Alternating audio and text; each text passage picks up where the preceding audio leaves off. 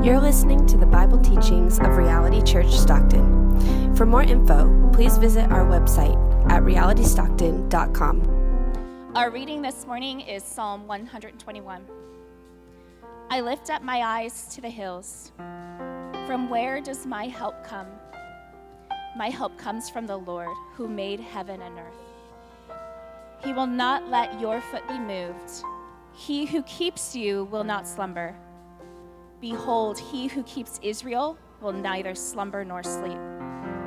The Lord is your keeper. The Lord is your shade on your right hand. The sun shall not strike you by day, nor the moon by night. The Lord will keep you from all evil. He will keep your life. The Lord will keep your going out and your coming in from this time forth and forevermore. This is the word of the Lord. Well, it is good to be with you all this morning. We are continuing in our series through the Psalms of Ascent. It's the songs that God's people would sing as they journeyed toward Jerusalem, as they came up to Jerusalem, as they ascended to Jerusalem to gather to worship. These 15 Psalms, the Psalms of Ascent, are the Pilgrim's playlist. Now, as we saw last week, this journey begins in Psalm 120, where we meet this person who is caught in distress. They feel stuck in life. They are far from home. They feel isolated from God and God's people, and they're beginning to realize that, quite simply, they are outsiders in this world. They just don't fit in. But Psalm 121 is a significant shift in this journey. Now the believer is on the move. How? Well, through repentance and faith. They have made a clean break from the world and are now journeying toward God. Like Christian in the famous book, The Pilgrim's Progress, they have departed from the city of destruction and now are journeying toward the celestial city, the city of God. Now, one of the common myths about the journey of faith is that when we set out towards God, or as the New Testament would describe it, as we follow Jesus, who is the way, the myth is that this journey of faith will be one of ease, of comfort, of happiness, and convenience. I put my faith in Jesus, I follow him, now life is going to be good, life is going to be easy, life is going to go the way that I desire.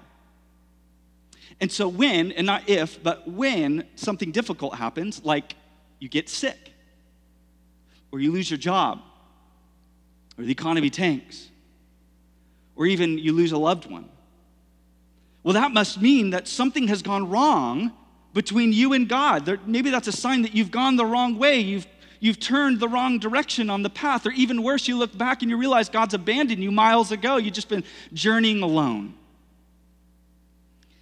The scripture is constantly challenging this myth.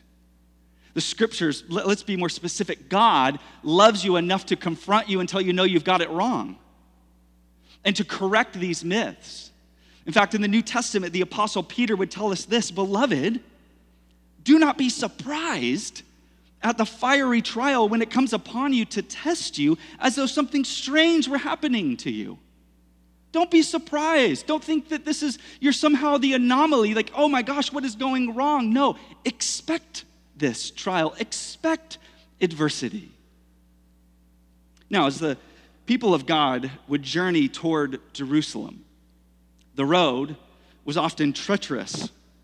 And that's what's being highlighted in this psalm. There were the natural elements, right? There were the narrow, sometimes slippery, rocky roads where you could trip and fall and sprain an ankle or break your leg or fall off a cliff or something like that. There was constantly the threat of exposure to the sun. Just think about the sun beating down on the people journeying day after day, draining them of moisture in their bodies, draining them of physical energy. There was also danger of bandits, these thieves that would camp out at certain turns in the journey, and when people least expected it, they would overcome these travelers and rob them of their goods. And then also there was the emotional strain of the journey, and that's what's being alluded to here. The psalmist mentions the threat of the moon. Now, this is probably not, doesn't mean a whole lot to us today, like the threat of the moon. I've never walked outside and been threatened by the moon, but historically, in the ancient world, and there are even some of the remnants of this today, the moon was seen as impacting someone's emotional instability. It's why the word lunar and lunatic derive from the same word. And so the Bible's alluding to the emotional strain of the journey as well. And so the Psalms of Ascent, as we step back and we look at these series of Psalms, these songs are for those who have ever experienced the practical or relational or emotional toll of the journey of faith and are now feeling sort of turned around in their life. And what they do is that they give us our bearings so that we don't get lost. They give us our bearings so that we don't, give up or turn the wrong direction. And what they do is they give us an honest lay of the land. Here's what you are to expect as you journey forward in this journey of faith. And so what we're going to do is we look at this next psalm, Psalm 121. We're going to look at it under three headings. We're going to look at our heritage, our hills, and our help. Our heritage, our hills, and our help. Let's look first at our heritage.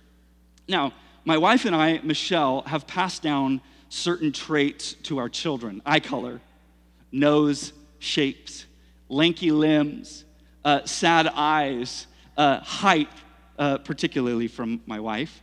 But also, there are intangible things that we've passed down, certain personality traits and behaviors that not only my biological children, but my adopted children have also begun to take on. And one of the clearest things that I have passed down to our children is singing. It is a part of the culture of our home. We sing around the piano, we sing when we're in the car, we sing when we're walking around the house, we sing serious songs, we sing absurd songs, we sing sometimes mildly inappropriate songs. Some of us sing on key, some of us don't. It's like in my children, and now they can't help it. It's what it means to be us. It's a part of the culture of our home. One of the most important things that we have inherited from the men and women of faith that have gone before us, our Christian lineage, our Christian heritage, is singing. Singing. For the believer, it's a part of who you are. And just a quick glance at the book of Revelation, we see that it is definitely a part of who we are becoming. We are God's people that sing, and in all of life's circumstances. When things are hard, we sing. When things are good, we sing because God is worthy and God has made us a singing people. And as we sing, we express God's character. As we sing, we express our deepest emotions. As we sing, we retell the story of our struggle. As we sing, we celebrate the prevail that God brings in our life. Singing is the way that we retell the story of God. We retell the story of our lives, and we reinforce our identity as God's people. It is central to who we are. That is why you are missing out if you are just now tuning in for the sermon. That's why you're missing out if you are just carving out certain portions of worship thinking that this is more important than this. We are a people that sing. Look at the heading above verse 21 there. It says, a song of ascents. A song of ascents. What is helpful to remember when we study the Psalms is that this is not a piece of dry, dead, ancient literature to simply dissect and examine. These are songs that were sung. These were songs that were put to rhythm. These were songs that people danced to and sang and moved to as they journeyed. And so the main thing that we should take away from this series is not more information for our heads. The main thing that we should take away from this series is holy words to fill our voices, to fill our songs. Pastorally, what I desire for you is not knowing more. What I desire for you, church, is singing more. Because this is who God has made you. And this is what God is bringing about in our lives. Now, in preparation for this series, I began to do a little study on some of the rich history of Black spirituals. Black spirituals are probably the closest thing there is to the Psalms of Ascent. Black spirituals were rooted in American history in a time of slavery and oppression. And history tells us that the believing, faithful slave community would take biblical stories that paralleled their lives, like Joseph and Daniel, and characters like these, and then created these songs that retold the narrative of God's people and the narrative of their lives. And these songs would become these imagination-stirring reminders of God's character, his faithfulness, his promise, his promises, his justice, his power. These songs would become reminders that they, as God's people, were literally sharing in Christ's sufferings. They would become these reminders of the eternal freedom that was promised to these slaves. And they even became these subversive messages that told men and women how to navigate their own personal escape from slavery, like a roadmap to freedom in the Underground Railroad. A roadmap to freedom. And so, as two Christian professors wrote, singers moved and they clapped and they experienced joy and fulfillment in a pattern of movement that transported them away from the bonds of slavery and into the freedom of salvation in Jesus Christ. Now, we've talked about this, and I actually quoted this a few weeks ago. An early church African theologian named Tertullian once famously said, "The legs don't feel the chains when the heart is in heaven. The body doesn't feel the bondage when the soul is in heaven." And that's what songs of faith foster for God's people. They have this transporting ability to take the singer to another place. Now, I've got to be honest, while in a big, big way, Black spirituals are not a part of my lineage, I hope that was very obvious to you. In fact, I'm Portuguese. Portuguese is part of my lineage, which was on the opposite side of the spectrum, on the oppressive side of history. But in another way, and this is what we need to grasp through faith in Jesus Christ and now adoption into the family of God, this heritage of singing in a strange land is mine and it's yours as well. Singing is what sustained the Hebrew people as they journeyed to their true home. Singing is what sustained the slaves as they journeyed to their true home. And singing is what sustains the Christian life, those who have been set free from the slavery and bondage of sin on the journey as well through all of life's ups and downs. In fact, just to illustrate this, a couple weeks ago, a woman in our church underwent a very physically and emotionally painful procedure. And she expressed her thankfulness and gratitude for one of the women in our church, one of the leaders in our church, sending her a playlist for that moment, a playlist of songs. And what she said was this: she said that these songs made the procedure bearable and helped her experience the presence of God in the room. This, my friend, is our heritage. Tap into it. Tap into it. Second thing that we see here is our hills. Our hills, what does that mean? Look with me in verse 1. I lift my eyes to the hills. From where does my help come? What the psalmist expresses here is that on the journey of faith, there will be moments where we need help. We face trouble.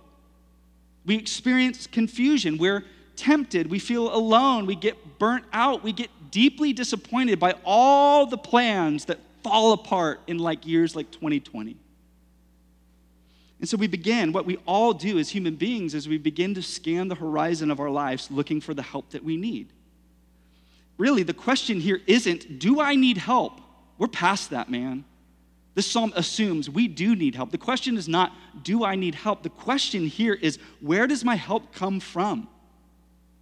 When you reach out for help, and we all do, the question is, who are you looking to? What are you grasping for in your desperate moment of need? Now, historically, the hills or the mountains in the ancient Near East were a way of describing the spiritual divine realm. It was a metaphor for the divine realm. And in many of the religions of this time, and maybe even today, the belief was that the gods dwelled in the hills. Up in the hilltops where the clouds were, that's where the divine dwelled. And so as you read through the Old Testament, you'll come across these mentions of the high places, the places of pagan worship that happened on the hilltops, where there were sacrifices made to the gods. And on top of these hills, you would find temples and altars and priests and temple prostitutes. And this was the place that many would come from near and far when they found themselves in trouble. And so say you were a farmer and you had a hard farming year.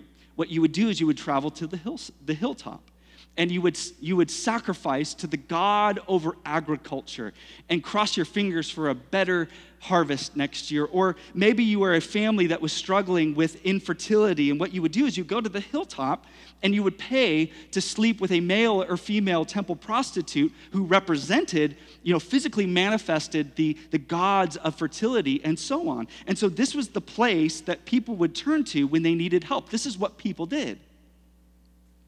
And even sadly for some of God's people, the Israelites, his chosen, set-apart people, the high places became a place of compromise and convenience, where they would begin to rationalize in their mind, okay, I'm gonna go to the high places. I know I'm supposed to go to Jerusalem. I know God has commanded me against the high places, but here's my rationale. I'm gonna go to the high places, but when I'm there, I'm gonna worship our God.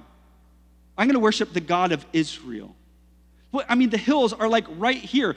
I'm gonna go to the hills instead of Jerusalem. Why go all the way to Jerusalem when this is far more practical, this is far more readily available, it's so accessible, it's so near, it's so practical, it's right there, I can grab it.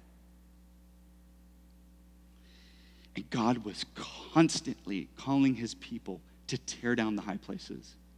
Don't mess with that stuff. Don't flirt with that.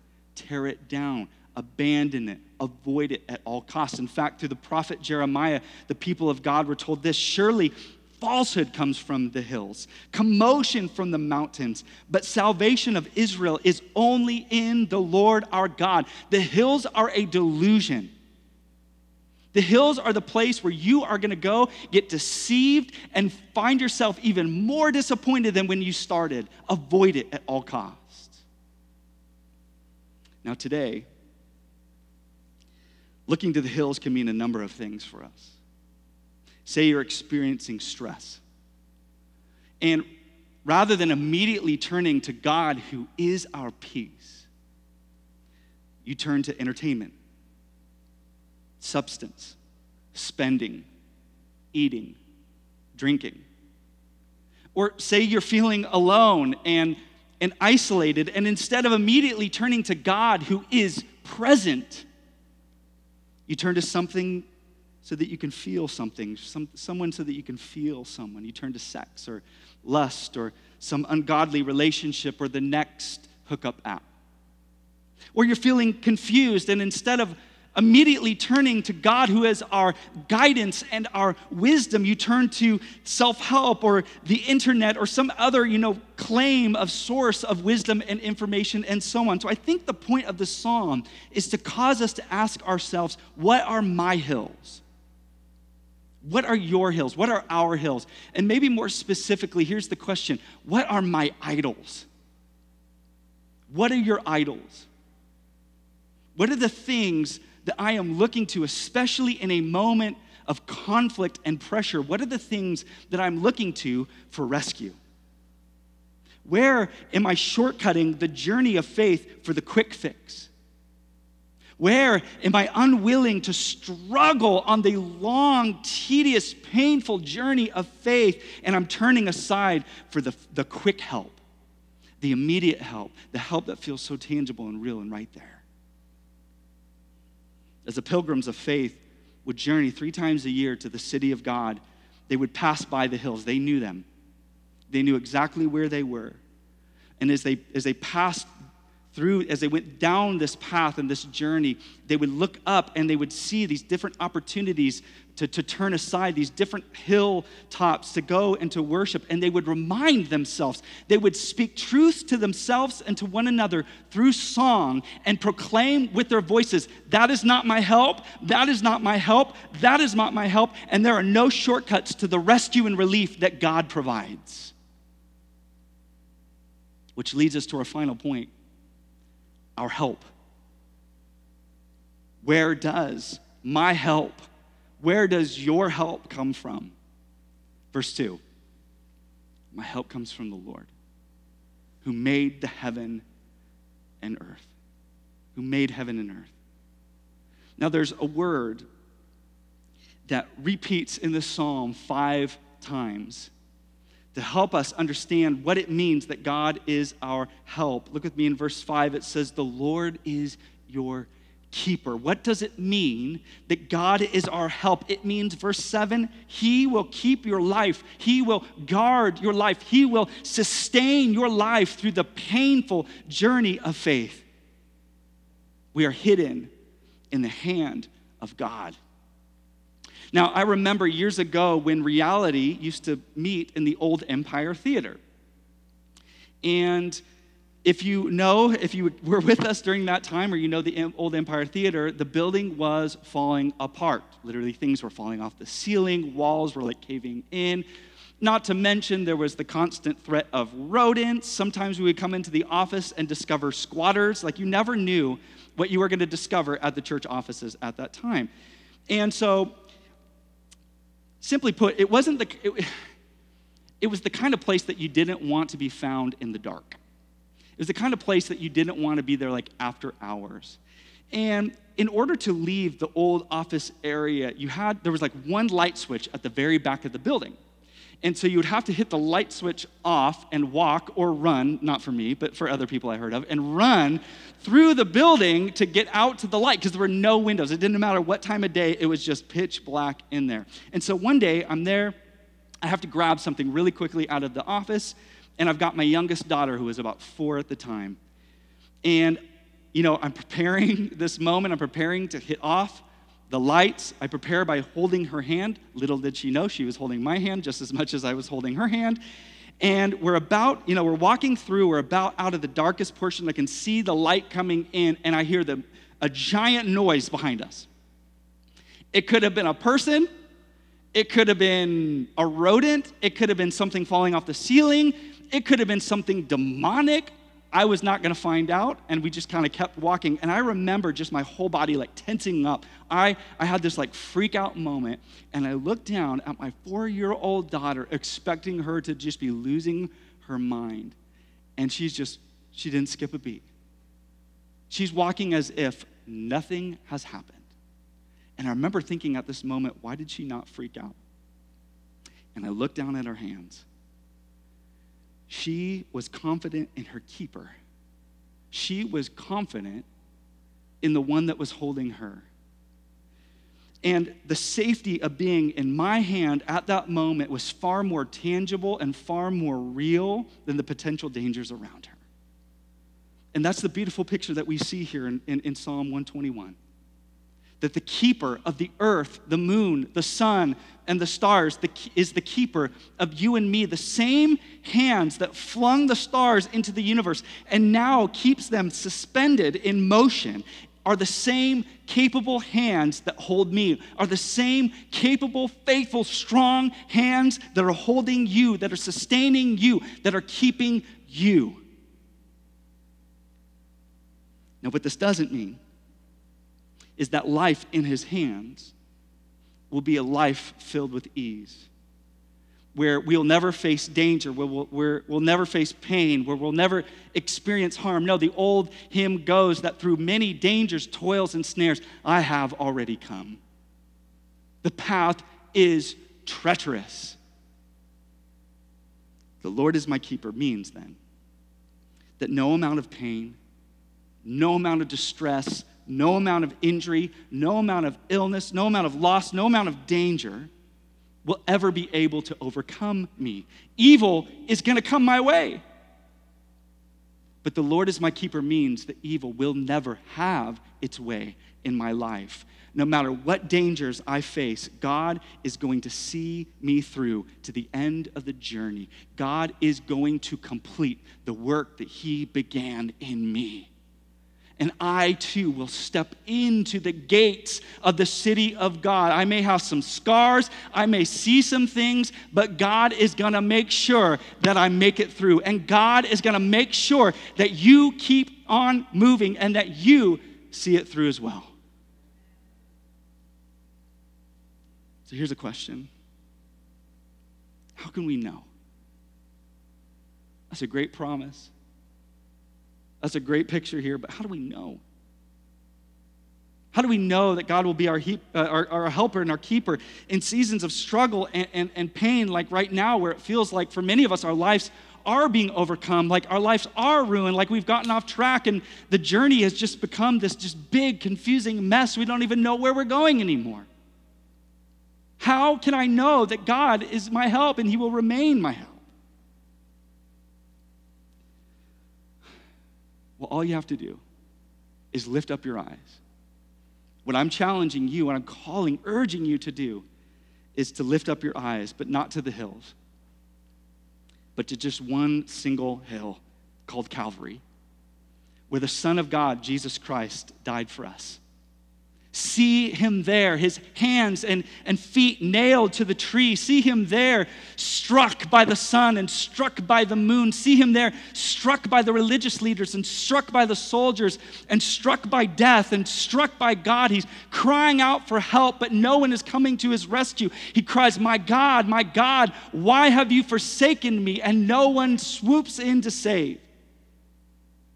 See him there taking upon himself our evil and our ruin and our devastation and our abandonment so that through faith in the death and the powerful resurrection of Jesus, we might receive his healing, we might receive his acceptance, we might receive his life forevermore. The gospel is the good news that Jesus experienced the depths of our hell so that we could forever experience the depths of God's help. And here's the question that we have to settle today. If God went to such lengths to rescue us then, why would he abandon us now? Why would he just simply leave us to our own devices in 2020? He's in too deep to leave us now. And so with this confidence, and with this assurance that the gospel gives us, we are now able to join with the Apostle Paul in Romans 8 and proclaim these words, who shall separate us from the love of Christ? Shall tribulation or distress or persecution or famine or nakedness or danger or sword? As it's written, for your sake, we are being killed all the day long. We are regarded as sheep to be slaughtered. No, in all things, we are more than conquerors through him who loved us. For I am sure that neither death, nor life, nor angels, nor rulers, nor things present, nor things to come, nor powers, nor height, nor depth, nor anything else in all of creation will be able to separate us from the love of God in Christ Jesus our Lord. Nothing will get between us and God's loving hand. Nothing will separate us from God's loving help. And so today, here's how I want to conclude. Psalm 121 is not just a song, it's a liturgical song. It's a question and answer, a call and response. Where does my help come from? It comes from the Lord. And what I want to do is I want to recite another call and response from Christian history. It's from something called the Heidelberg Catechism, a call and response where questions are asked and then faithful answers are given. And this is what we're told in question 26 and 28. What do you believe when you say, I believe in God the Father Almighty, creator of heaven and earth? What do you mean when you say that? Here's my answer. That the eternal Father of our Lord Jesus Christ, who out of nothing created heaven and earth and everything in them, who still upholds and rules them by his eternal counsel and providence, is my God and Father because of Christ the Son. I trust God so much that I do not doubt that he will provide whatever I need for body and soul, and will turn to my good whatever adversity he sends upon me in this sad world. Listen to these words. God is able to do this because he is Almighty God, and he desires to do this because he's a faithful Father. Well, how does the knowledge of God's creation and providence then help us? We can be patient when things go against us, thankful when things go well. And for the future, we can have good confidence in our faithful God and Father that nothing in creation will separate us from his love. For all creatures are so completely in God's hands that without his will, they can neither move nor be moved. Let's pray. Father, we thank you.